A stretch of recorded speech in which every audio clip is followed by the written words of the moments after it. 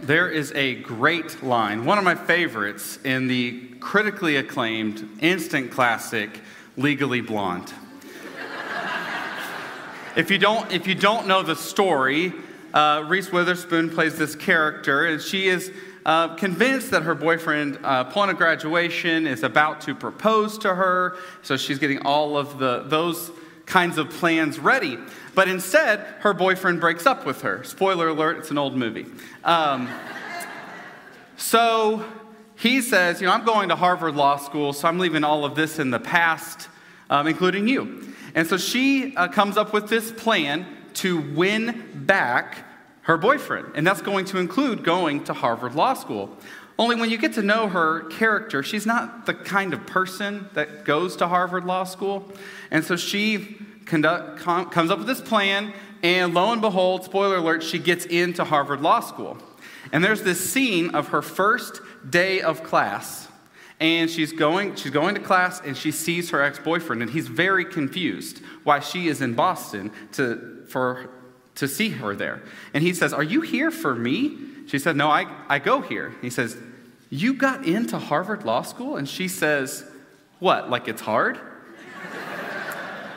And I think that it is hard, right? I mean, have you ever met someone from Harvard Law School? I'm assuming that I have never, because I would guess that they talk about it all the time. That every conversation they have involves, I went to Harvard Law School. I mean, if it were me, that's how it would be. Where do you want to go eat lunch? Well, when I was at Harvard Law School, I really loved... Because we would talk about it, wouldn't we? In fact, you and I do this. We do this with other accomplishments in our life. Things that we should be proud of, let me say. There are things that you should be proud of. And we talk about our accomplishments, but what we'll learn today from today's text is that your accomplishments can only take you so far. So if you have your Bible with you today, go ahead and turn over to Philippians chapter 3.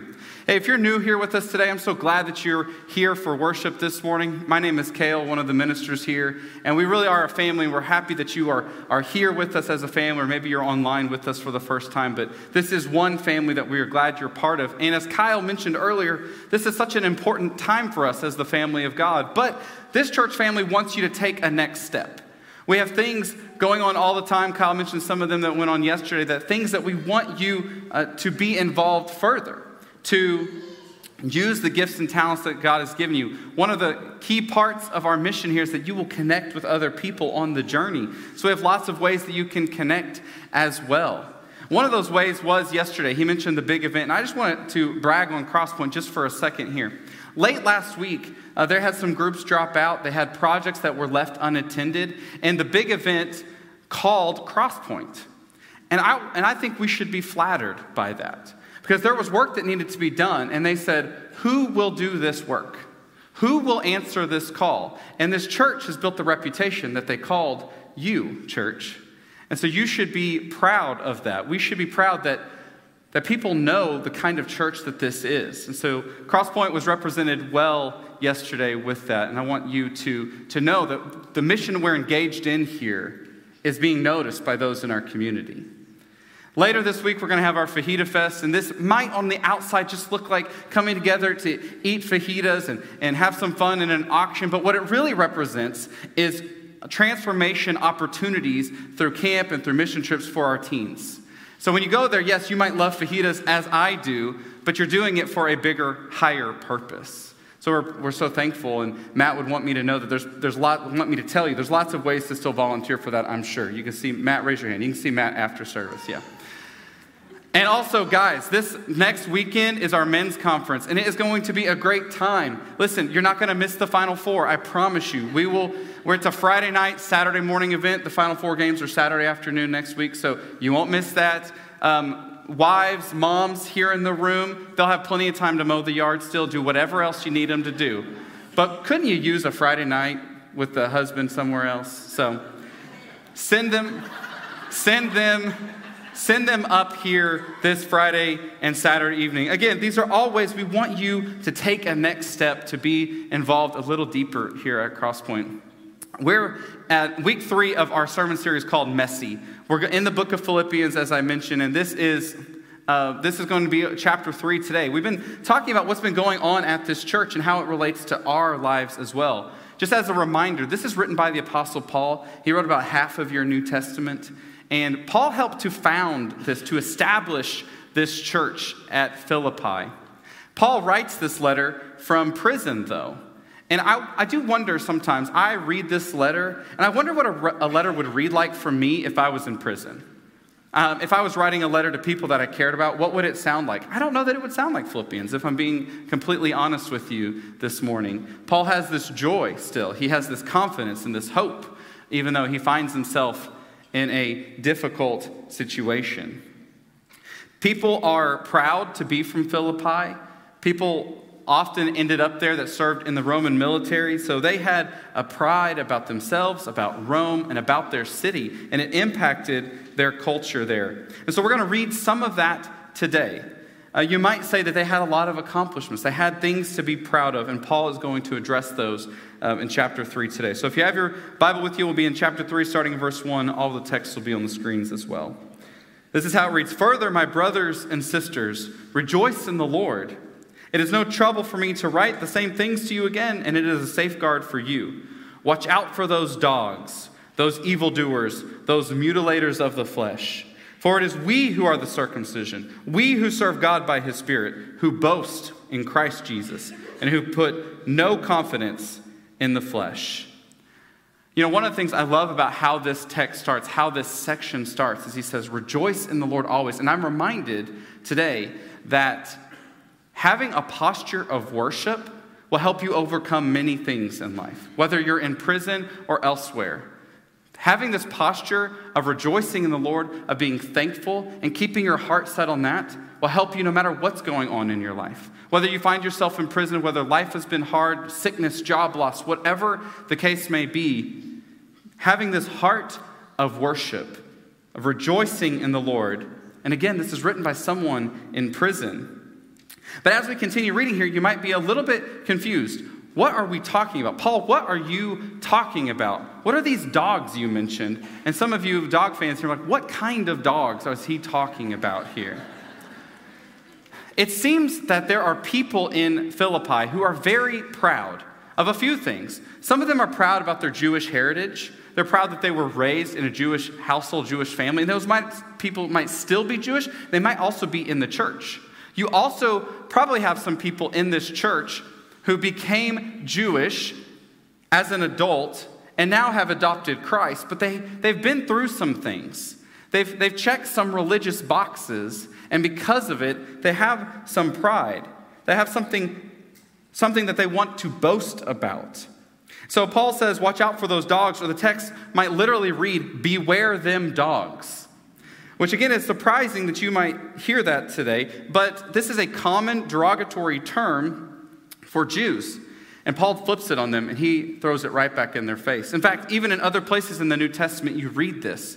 Even Jesus tells a story with a Gentile woman, and he says, we don't give scraps of food to the dogs. And she says, even the dogs eat the crumbs that fall on the ground. And he praises her for her faith. And so this is common language that Paul is throwing back in their face, and he'll continue that. He says, those mutilators of the flesh. See, some of these people have been through the passage of circumcision even as an adult, and they're proud of it. He says, you put pride in this, and really all you're doing is mutilating yourself. You are a mutilator of the flesh. The word in Greek sounds a lot like the word for circumcision. It's a pun. It's something they're putting pride in, and he is saying, this is not something to put pride in. This is not something to hang your hat on. You're just a mutilator of the flesh. He's saying anyone that goes through this outward conversion without having a change of heart, if your heart doesn't change, then it was all for nothing. You must have an inward conversion that matches the outside. In fact, it reminds me of something that Jesus says. I think Paul probably learned this from Jesus over in Luke chapter 18. This is what Jesus says. To some who are confident of their own righteousness and look down on everybody else. That sounds like the same circumstance, doesn't it? Jesus told this parable. 2 men went up to the temple to pray. One a Pharisee and the other a tax collector. The Pharisee stood by himself and prayed, God, I thank you I'm not like those other people, robbers, evildoers, adulterers, or even like this tax collector. I fast twice a week and give 1/10 of all I get. But the tax collector stood at a distance. He wouldn't even look up to heaven, but beat his breast and said, God, have mercy on me, a sinner. And here's Jesus' words. I tell you that this man, rather than the other, went home justified before God. For all who exalt themselves will be humbled, and those who humble themselves will be exalted. See, Jesus says, there's many reasons you think you have to be proud. Many things you think you have to stand on that puts you above somebody else. And he says, none of that matters. None of that counts. It's not about lifting ourselves up. It's not about what we've done. It's about what God did. It's not about us. It's about him. In fact, when we try to lift ourselves up, we minimize the gift of grace that he's trying to offer all of us. See, some of us come with different resumes, with different lists of accomplishments. And before God, he sees us all the same. Because we couldn't earn it. You didn't deserve it. You didn't even know to ask for it. And he gave you this free gift anyways. And so we come to God and he says, it doesn't matter what your earthly resume looks like. All of that is behind you. This pride seeps in and it inhibits us from living the life that we want to live, to being the kind of people we want to be. In fact, maybe like me, your NCAA bracket is busted. I'm embarrassed to say how few teams I have, even in the Elite Eight. I mean, it's embarrassing. And maybe you heard about this team called St. Peter's. They play today. Many of you have been calling them St. Petersburg. That's a different channel on the news. But St. Peter's, you may not even know where they're from. But they walked into their first round matchup against Kentucky, and you've probably heard of Kentucky basketball. Even if you're not a huge basketball fan, you've not only heard this story, but you might have even heard of Kentucky. They were big underdogs, one of the biggest underdogs in NCAA history. One team probably walked in with pride, sure of their accomplishments, sure of their resume, and they were beat, and they lost. St. Peter's was an underdog against Kentucky, against Murray State, against Purdue. They're an underdog today against North Carolina. But it's not about what you've done in the past. It's not about what your resume may say, your accomplishments. It's about who God has created you to be. We don't walk in with pride about anything that we've done. It's all about what he has done. There's one thing that gets under Paul's skin the fastest. There are some places in Scripture where he says, there's an argument, but I'm not even going to engage with that. But there is one thing he will always engage with. And it's if you think that faith is Jesus plus anything else. There's a place in Scripture that he says it's not Jesus plus circumcision.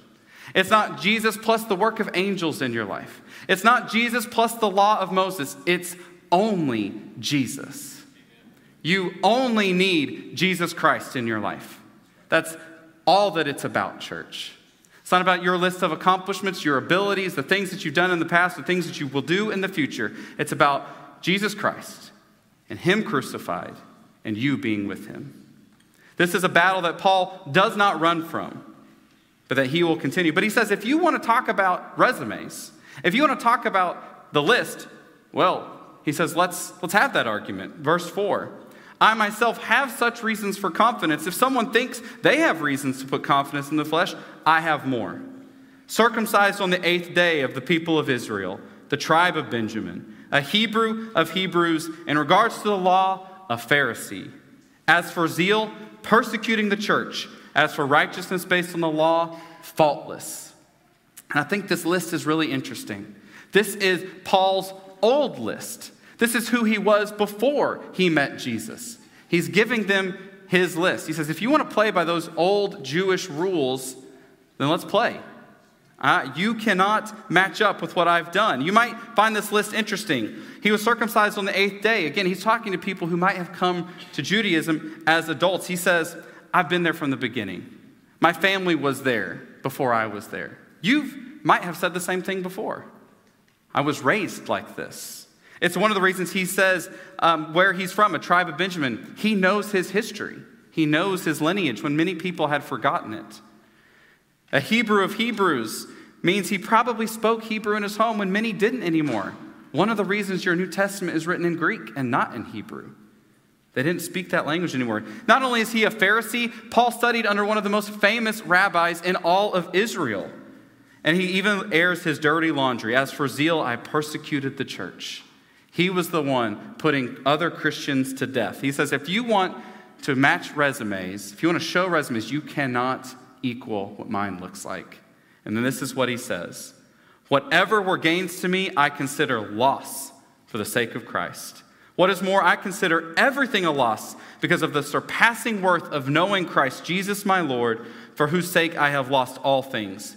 I consider them garbage, that I may gain Christ, be found in him, not having a righteousness of my own that comes from the law, but that which is through faith in Christ, the righteousness that comes from God on the basis of faith. This is Paul's legacy. This is his family. This is who he is. And by the way, these are not bad things. He was raised righteous according to God's old law. He was doing that which he knew to be best, and he did it better than anyone. He says, you know what, I'll put all of that down. What I don't want you to hear, he's not taking those things that are bad, those things that are worthless, the things that are the parts we want to keep hidden in our life. He's not taking those to Christ, though he does take those too. We do take those things to Christ. The things we don't want anyone else to know about, the things we're ashamed of, Christ redeems those. In this case, Paul is saying all the reasons that I have to be proud of myself, all of the accomplishments, all of the good things, I consider them worthless. They're nothing. It's garbage. And that word garbage in all of your translations is probably a different word. It's very strong language, probably the strongest language that Paul can come up with in a church setting for the word dung. He wants you to know what he considers these accomplishments. All the things that you would be quick to put on your resume, it's nothing. It's worthless. Nothing is as valuable as knowing Christ Jesus, even the good things. We put all of those to the side to know Jesus. Christ surpasses everything that's of worth. And so the question for us this morning, church, is what are you striving for? What in your life are you going for? And what are the things that you're trying to lay claim to? The things you'd like to add to your resume? If you're taking notes this morning, maybe you jot down this question and to examine later. What would an audit of your life look like? If you were to lay open your calendar truthfully, honestly, what would it say about your life? Where are you going? Where are you spending time? Who are you spending time with? And not just to you, what would that look like to your neighbors, to your coworkers? What would people see about you based on your calendar? What would it say to your kids? How and where you spend your time? Is it how you wanted to spend it? Or maybe even open up your finances and look and audit your finances. Not, is my net worth growing? Are things going well or good? Is she spending money here or there? But to say, what does this reflect in my life? The way that I use and spend my money. What does it say? What do my neighbors see? What do my coworkers see? What do, again, my kids see? What are we striving for? And what do our lives look like to the outside world? What message are they seeing? You probably don't know this about me, but I love Olympic curling. In 2010, I'll never forget the Winter Olympics. For a lot of reasons, I got to watch a lot of the Winter Olympics that year, and that was the first time I can remember seeing curling. And it's fun. It kind of looks like shuffleboard played on ice. And you also probably don't know this about me, but one of my biggest goals in life is to make the Olympics for the curling team. I am going to represent the United States in curling, okay? It's a goal of mine. I don't have the year picked out exactly, but I think you can do it until you get older, so I think it's a good one to choose. And you might be surprised to learn this about me today. And you might go, have you learned all the rules about curling? Like, no. I've seen it on TV, but that's all I know. Have you read a book about curling? Again, no. I've seen all I can see on TV, and that's good. And you might even wonder, well, Cale, where do you do curling here in the Metroplex? Is there a coach? Is there a place you do that? I wouldn't know. I haven't Googled it. And now you might say, now you said you wanted to make the Olympic curling team, but nothing in your life says that you want to do that. And church, I wonder if the outside world sees us the exact same way. I wonder if we profess things with our lips here and we walk out and they even know. We say, look at all these accomplishments. Look at all of this on my resume, everything that I've done before. And they go, we can't even see it. We don't even know. There's so many things that we put our pride in, that we put our hope in, that we stake our reputations on. And Paul says, it's worthless. It's garbage. And he'll continue, says, there's only one thing that's worth anything. Verse 10, I want to know Christ. Yes, to know the power of his resurrection, participation in his sufferings, and become like him in his death. And so somehow attaining the resurrection from the dead. The only thing worth anything is knowing Jesus Christ. And I love how Paul lines out this passage, this section right here, as he says, I want to know the power of the resurrection. And we talk about this a lot, don't we? I want to know what the story is. I want to know what it's done in other people's lives and what it can do in my life too. And we also got to go to the other end, and we remind ourselves often, as we should, that you have hope in the resurrection, that you have a place with him, that your citizenship isn't here anymore, but it's with him. But church, we oftentimes bypass this middle part. And he says, I want to participate in his sufferings, become like him in his death. This is the message we heard last week from Tim. Tim laid out Philippians chapter 2 and said, Jesus, who could consider equality with God, gave that all up. He took on the posture of a servant, and he was obedient to death on a cross. And if you call yourself disciple, if you call yourself Christian, if you're going to follow the story of Jesus, that has to be our story. That we participate in his sufferings. We become like him in his death. And yes, church, you have a place in the resurrection. That your life will be new. But church, Easter is around the corner.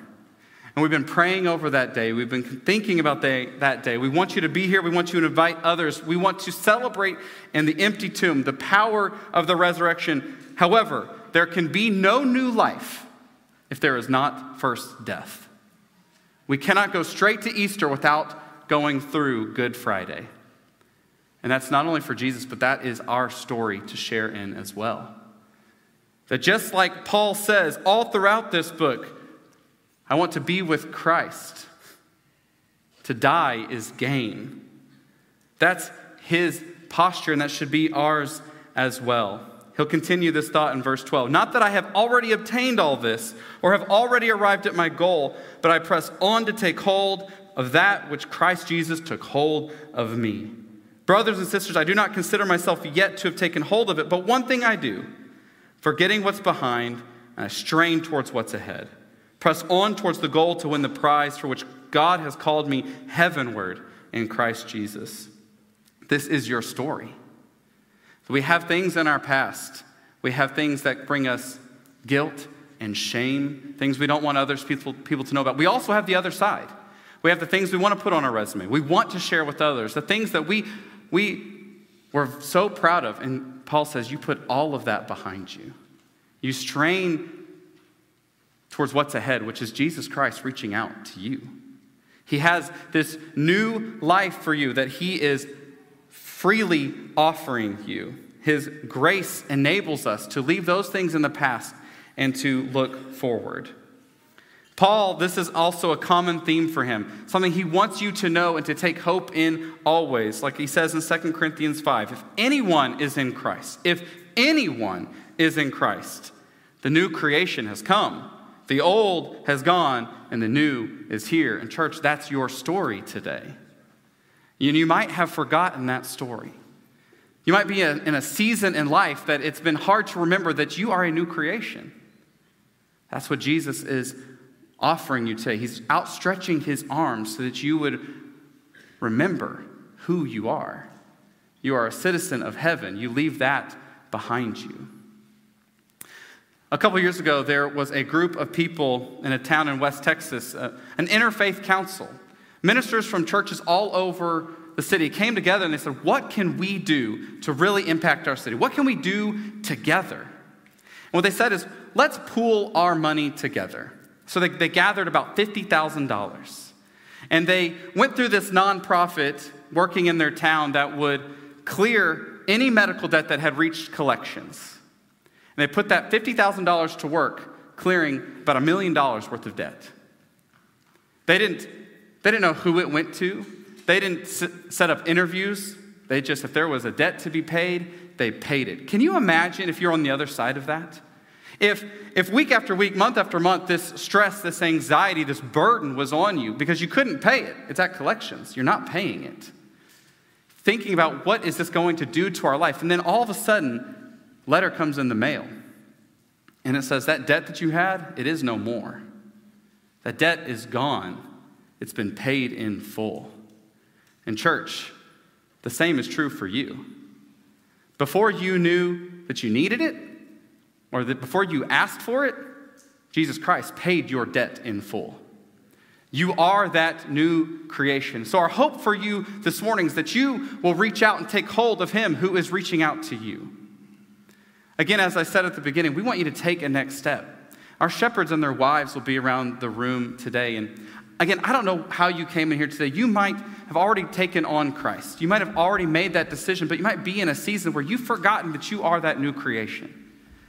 Let us walk with you. Let us help you back on the path that Jesus has called you for. And maybe today you've heard this, you said, I have never accepted this free gift.